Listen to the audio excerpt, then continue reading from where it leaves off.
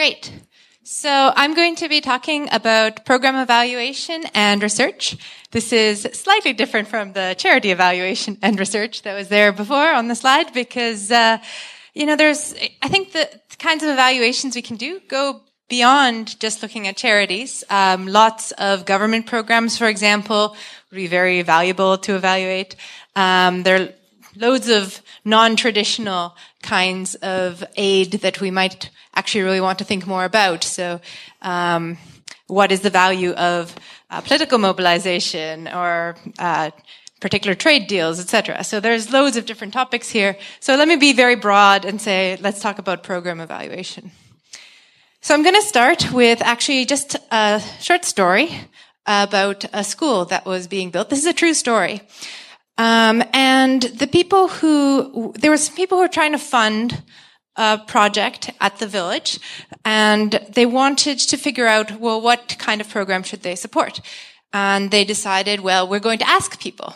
So they, this is a participatory approach. They went there, they talked to the villagers, and they got their opinions. And this is, people can quibble with this approach, but, it's not, at first glance, it's not a terrible approach, really. It makes some sense. And people said, okay, well, we want a school.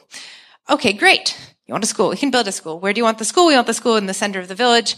Okay, great. We can do that. So they built this school.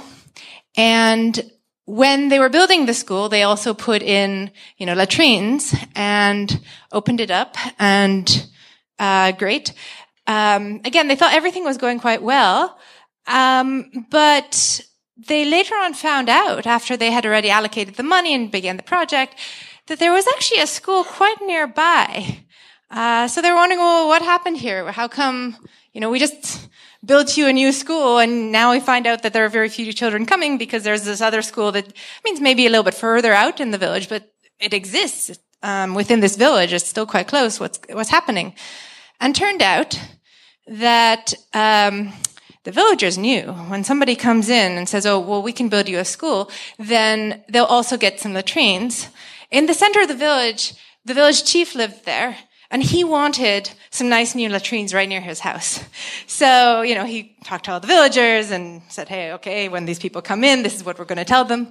And the point of this story, it might seem a little bit, distant from research, but people who are behind this, they really did honestly try to figure out what would be the best thing to do. They did some research, they asked people, and they still came away with entirely the wrong idea of what people why this was happening, why people were saying what they were saying. So this is actually a little bit of a danger in research more generally. We might think we know the answer, but a little bit of knowledge can be a dangerous thing. So, taking a step back, I'll return to this point in a moment. It might help to just take a moment to think about, okay, well, what kinds of studies are we talking about here?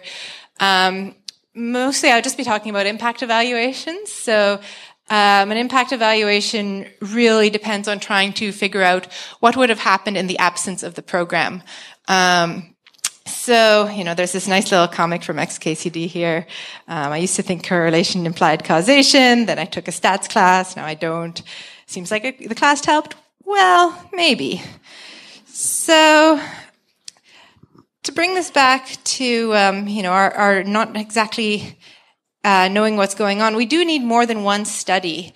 There's loads of things that can go wrong in a study. That were already a little bit previously alluded to. By Kirsten. But, so here's a slide. This is, from Schoenfeld and Ioannidis. They were looking at a review of all sorts of studies on the effect on cancer. And basically, the headline results were everything both prevents and causes cancer. You have some studies that say milk is great for you, and you have some studies that say milk is terrible for you. Coffee is good for you. Coffee is bad for you. Green tea is good for you. Green tea is bad for you. It's, you have all these very disparate studies. And so what you really need to do is you need a lot of different studies to start to say, well, okay, hang on. How can we understand what's going on here? And the same thing is true in development. So the problem is a lot of the studies that we do are actually bundled together in different ways. So you do a program, you study deworming, and you find great effects. Well, depends a lot on what the underlying baseline prevalence of the worms was to begin with. There's some other programs that I think also we've had a mention of microfinance. Microfinance is a great example of something that can have wildly different effects. You kind of need things to be screwed up enough that microfinance can help, but not screwed up too much, then microfinance won't really help you at all. So there are really all these interaction effects that are unmodeled and just left unsaid. We say we're measuring the effect of a program, but the program doesn't stand alone by itself. It's nested in a particular context.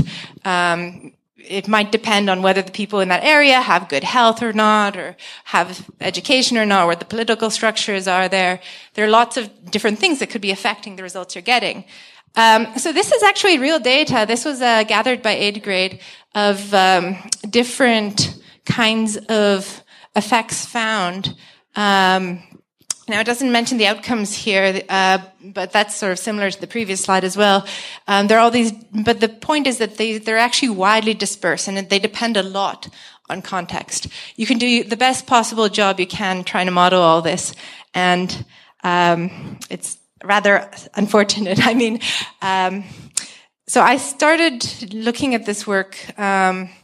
So a bit of my background, I went to do an econ PhD originally because I thought, oh, well, that'll help inform me of what I should be doing now to do the most good in the world.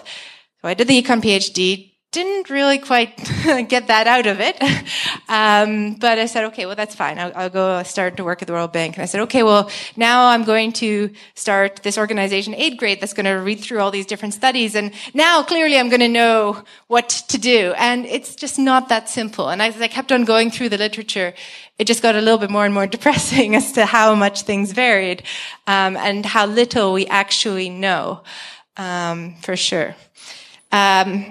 That said, there are some things that we've learned. I shouldn't say it too much, but just to get to a second major problem here with existing research is that we do tend to look where we can find results. So there's this common story about a man has lost his keys.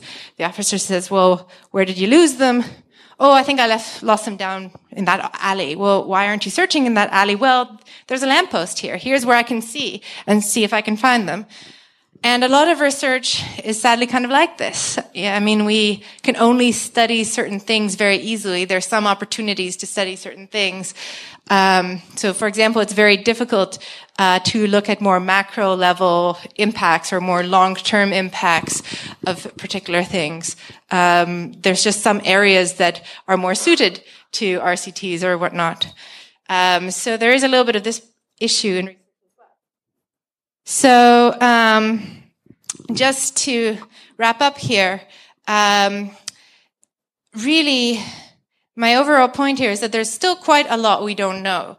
It does lend it to being an area where we can really learn a lot more. And research is an area where you do have to put in some investment of resources up front that you're not immediately helping to save lives with right now. But the hope is that in the future, you'll be able to do that and the payoffs will be greater in the long run.